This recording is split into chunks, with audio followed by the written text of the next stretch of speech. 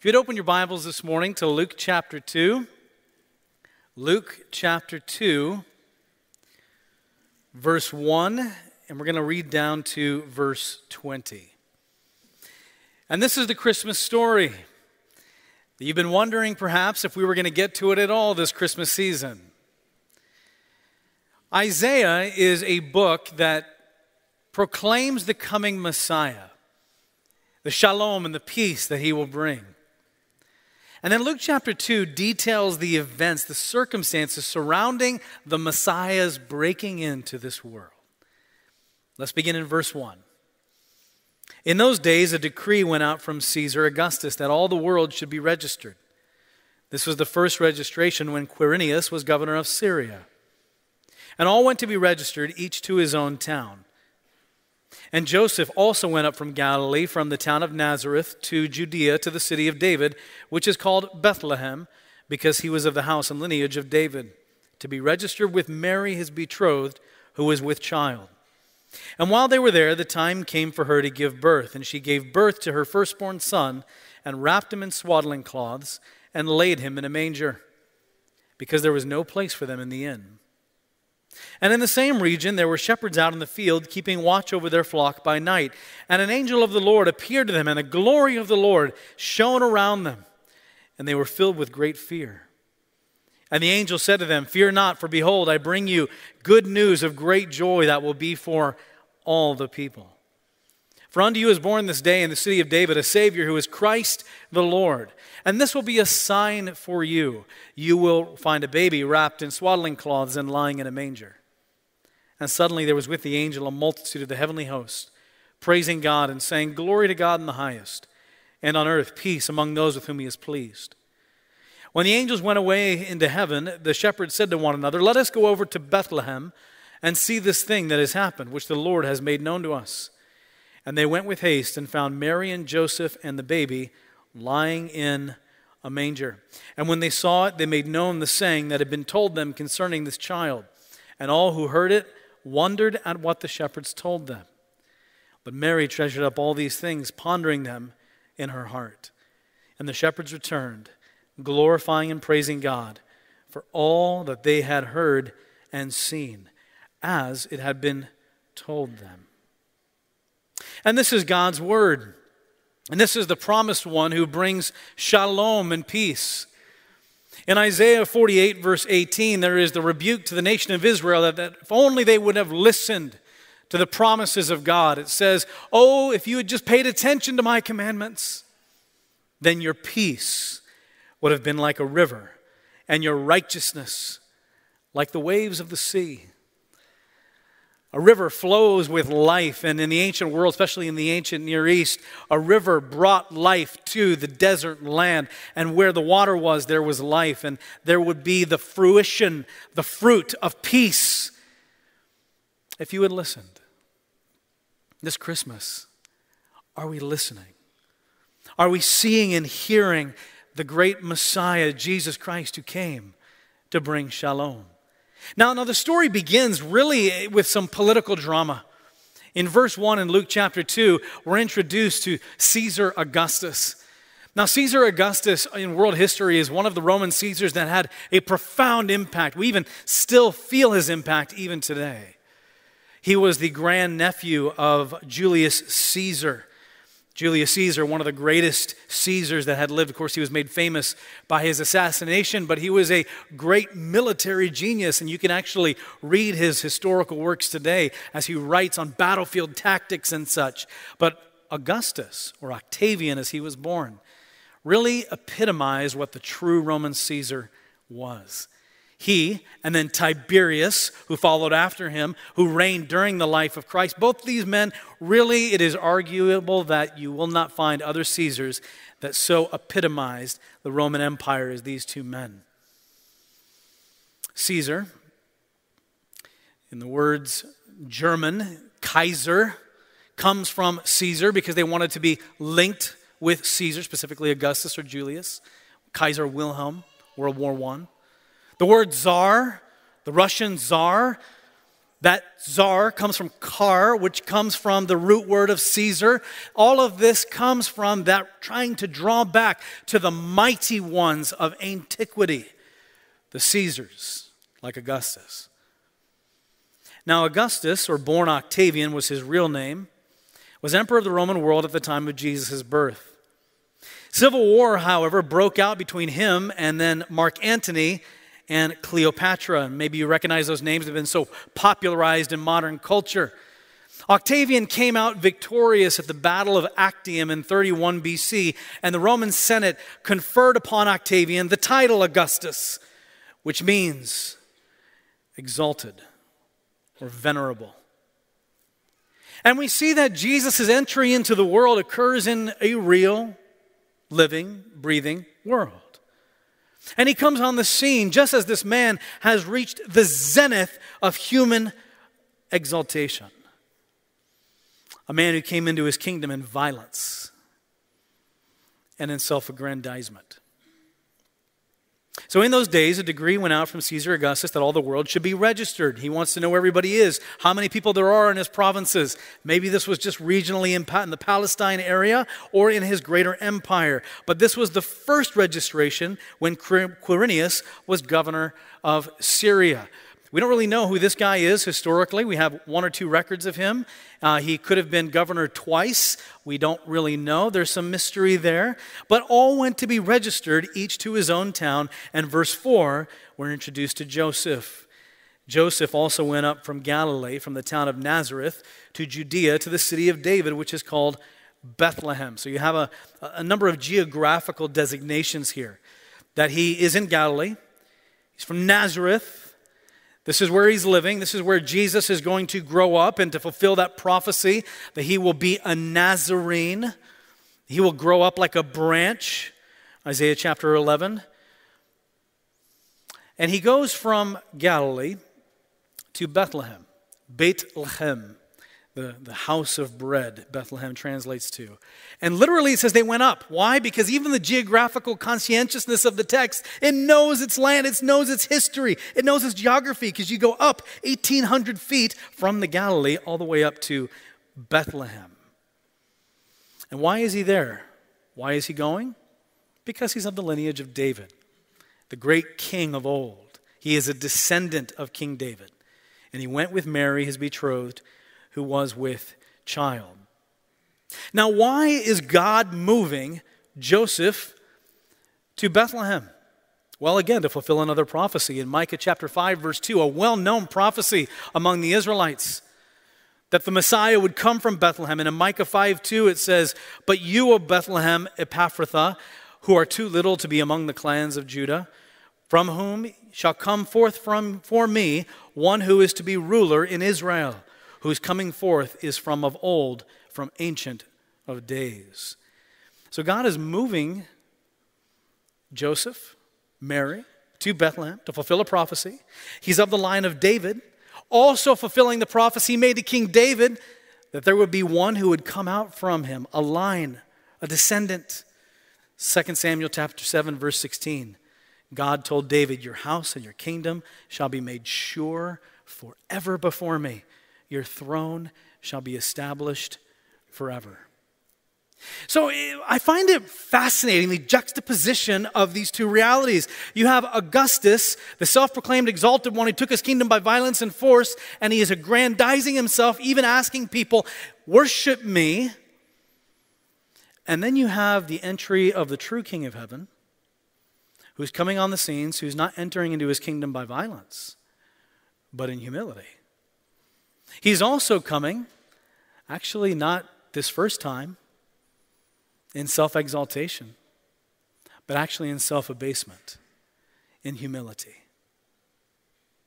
I also find it fascinating that in order to get Joseph to go to Bethlehem, I mean, think about it. God wanted to fulfill the prophecy, and he wanted to get Joseph to Bethlehem so Jesus could be born in Bethlehem to fulfill that prophecy. Then why didn't great Aunt Rebecca get sick and Joseph is just going to visit her? I mean, why not just go on a family vacation? They didn't go on vacation in the ancient world, but there's a myriad of ways that God could have moved Joseph and Mary from Galilee to Bethlehem to accomplish his purpose. But in contrast to Augustus, who thinks he's in control of the world, God in his sovereignty, the true Augustus, the true elevated and exalted one, is going to move the heart of kings and kingdoms. He's going to move the world and history itself in order to move one man from Galilee, a couple miles south, to Bethlehem, just to show the world who really is in control. You know what I find humorous? Is he accomplished his purpose through big government and taxation. Now, that is not an argument for big government and taxation. But if anything proves the sovereignty of God, how about this? Right? God is bigger than big government and taxation. And that God can move the hearts of governments and leaders and accomplish his purposes through the frailty and the evil and the chaos that we see in order to bring his son on the scene, then brother and sister, what we see on the news today, guess what? God can still accomplish his purposes today, amen? I mean, it's almost ironic and humorous just to see how God brought his son into the world. Now, as we see the entry of the Christ to be registered with his parents, Mary is betrothed, she's with child, then we come to verse 6, and while they were there, the time came for her to give birth. And she gave birth to her firstborn son and wrapped him in swaddling cloths and laid him in a manger, because there was no place for them in the inn. So we see God showing his sovereignty, moving his people, just two, so that they can come to Bethlehem, that Jesus can be born. And in contrast to Augustus and the kings of the world, he is going to be born in a manger because there's no room for them in the inn. Now, there's been much ink spilled on the fact that there were no inns in this day, and that is true. There are no hotels, there's no Motel 6s, and there's no vacancy signs, that you see in these children's cartoons. I love that children's cartoon, The Star, but you know what? Very many ways, very unbiblical. It's just funny, good entertainment. But when we think of, they came to Bethlehem, and they're coming to a family home, and the family home is full. All of Joseph's relatives have all their other relatives coming in to be registered as well. That's one option. The second option is there is a actual campsite, a place where caravans would congregate, and you would camp out there with the other people in the caravan. Either way, there's no place. The city is filled. There's no place for them. There's no place to welcome them. It's just simply a logistic reality. And she gives birth and wraps him not in the glories of heaven as he deserves, but rather in humility. He is laid in a feeding trough. Now, who is this Jesus, this son that has been born? Who is this baby that is right now confined by a couple of rough-hewn pieces of wood or a hollowed-out stone? Very common manger structures in the ancient world. Who is this baby? Colossians 1 tells us that he is the image of the invisible God, the firstborn of all creation. For by him all things were created in heaven and on earth, visible and invisible.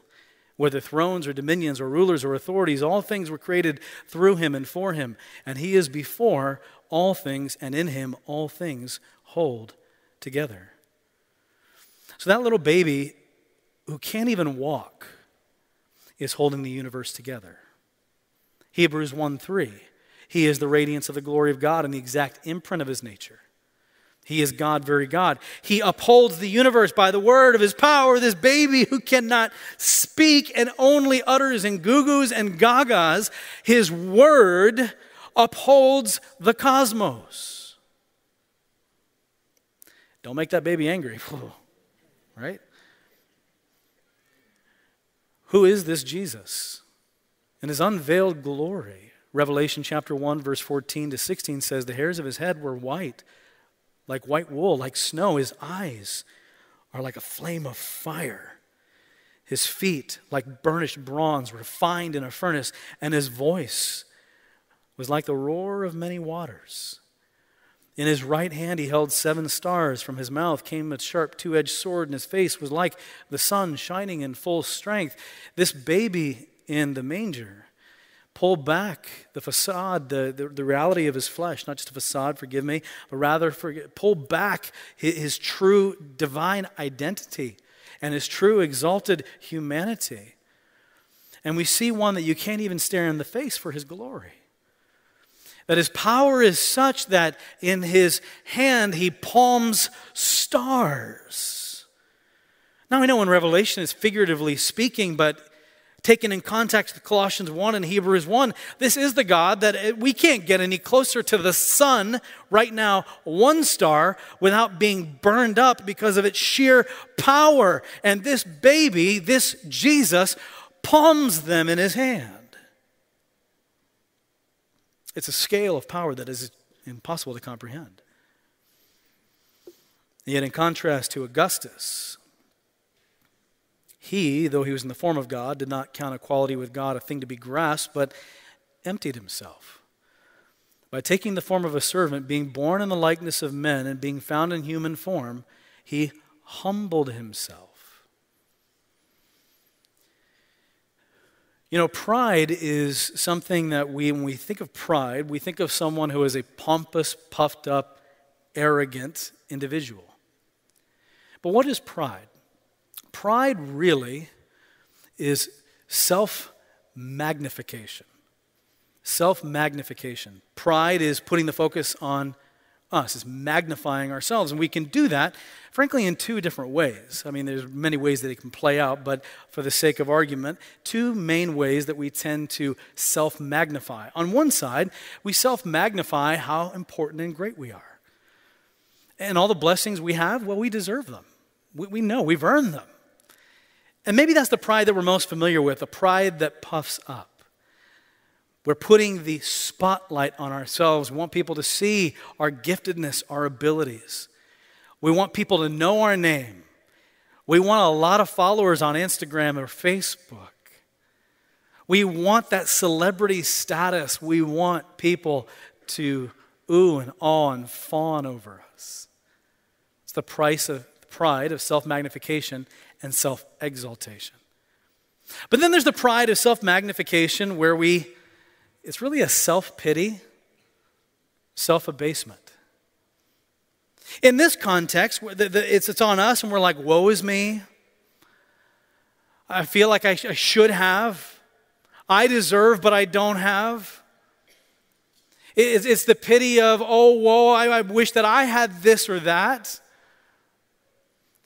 And in that case as well, the focus is on us, and it's what we don't have, but really what we think we should have. You follow me? Right? It's the pride of like, it's about my needs and what I think I deserve. And how people don't respect me like they should, or they don't honor me like they should. And you know what? I'm really not that good of a person. It's the belief that I should be better. And in both cases, it's a magnification on self. It's a pride of self-magnification. What I find here so interesting in this text is that Jesus, who deserves all the magnification and all the glorification, emptied himself of those things he deserved and lowered himself and was willing to become nothing for the sake of others.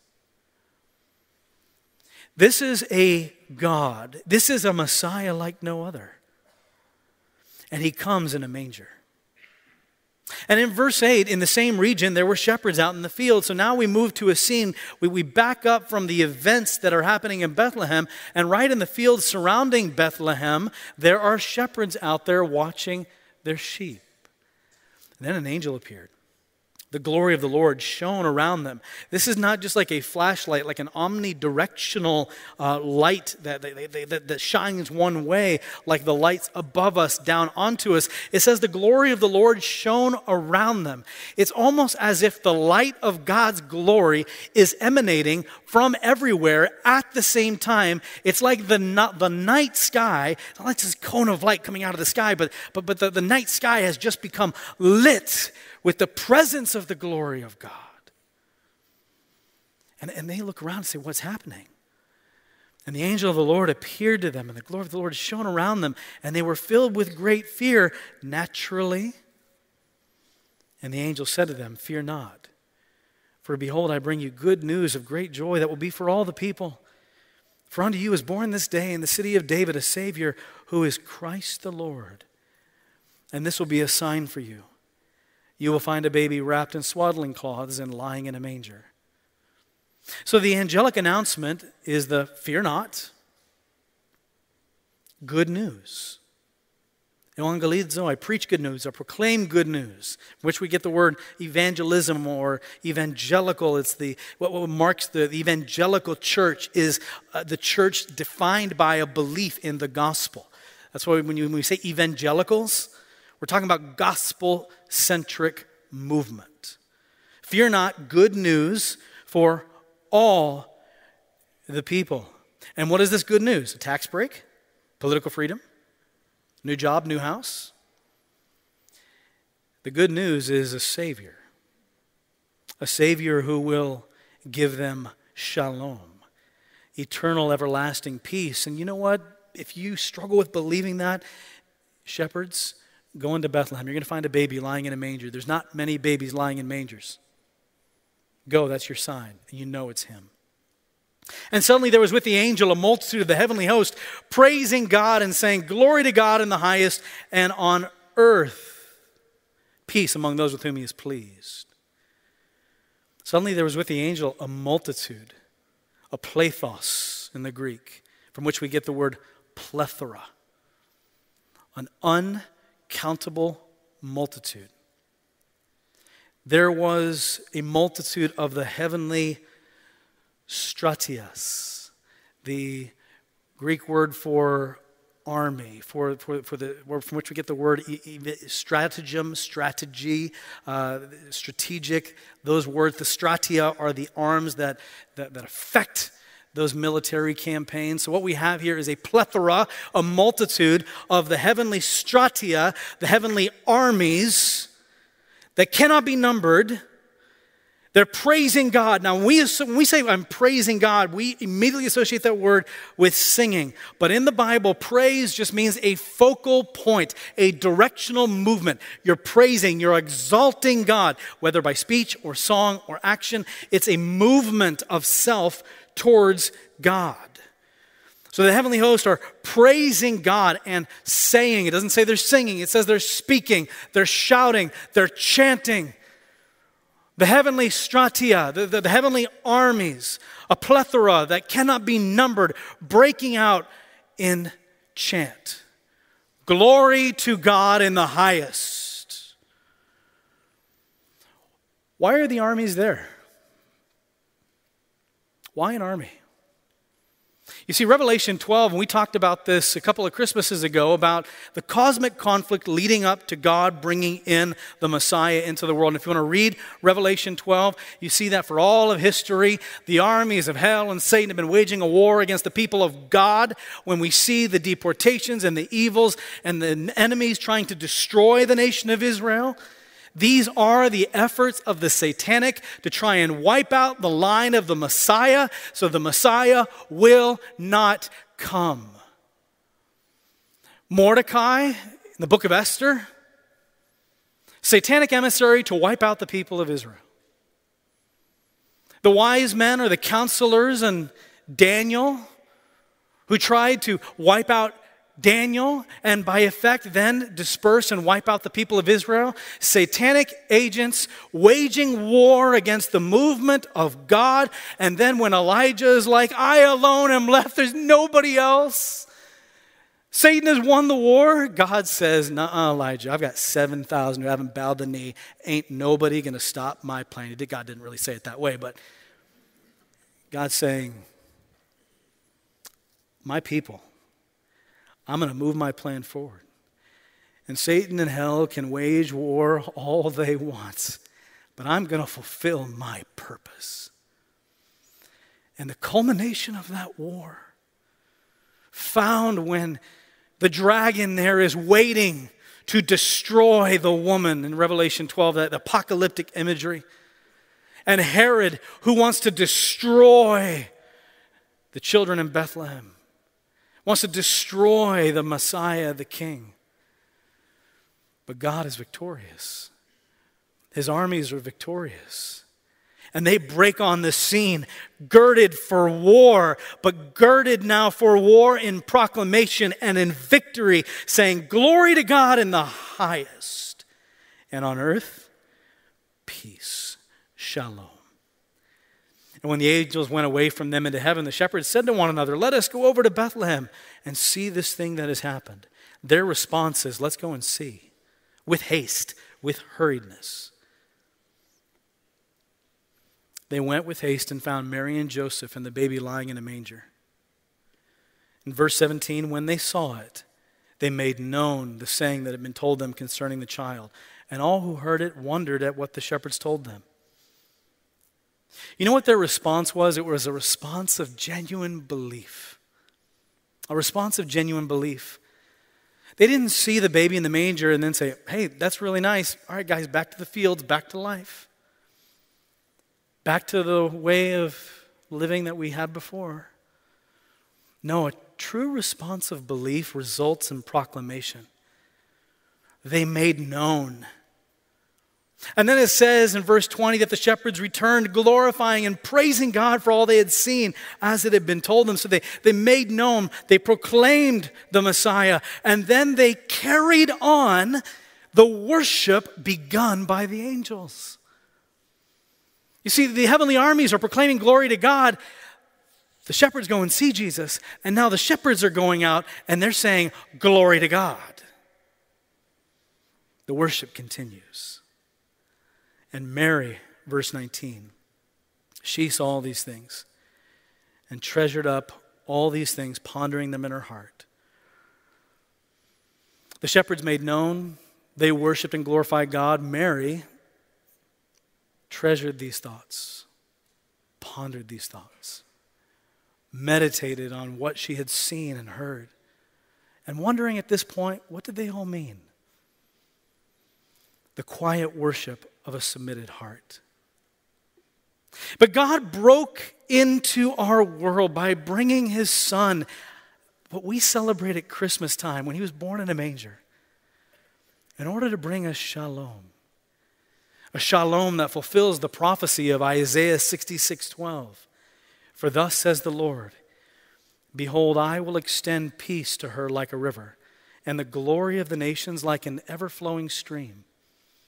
I'm going to extend to Israel and to the nations shalom, a shalom that came by a little baby who grew up as a sinless sacrifice to be put to death on a cross, and then resurrected a third day, and then went into heaven and ascended bodily, leaving us with a proclamation to go, like the shepherds did, and to proclaim Christ. Knowing that one day he's going to come again, the true Augustus, the true exalted one, the true King of Kings, the true Lord of Lords, who will finally make all things right. So until that day, brothers and sisters, keep celebrating Christmas. Keep talking about the baby. And see a God who is able to move world events itself to accomplish his divine purposes. Would you pray with me? Oh, Heavenly Father, we thank you for your love and for your goodness, your mercy and your kindness. If there is someone here who's never put their faith and trust in Jesus Christ as their Savior, I pray they would come talk with me, with one of the pastors up here, and we could show them from your word how they might be saved, might be forgiven, how they might experience true peace, true shalom.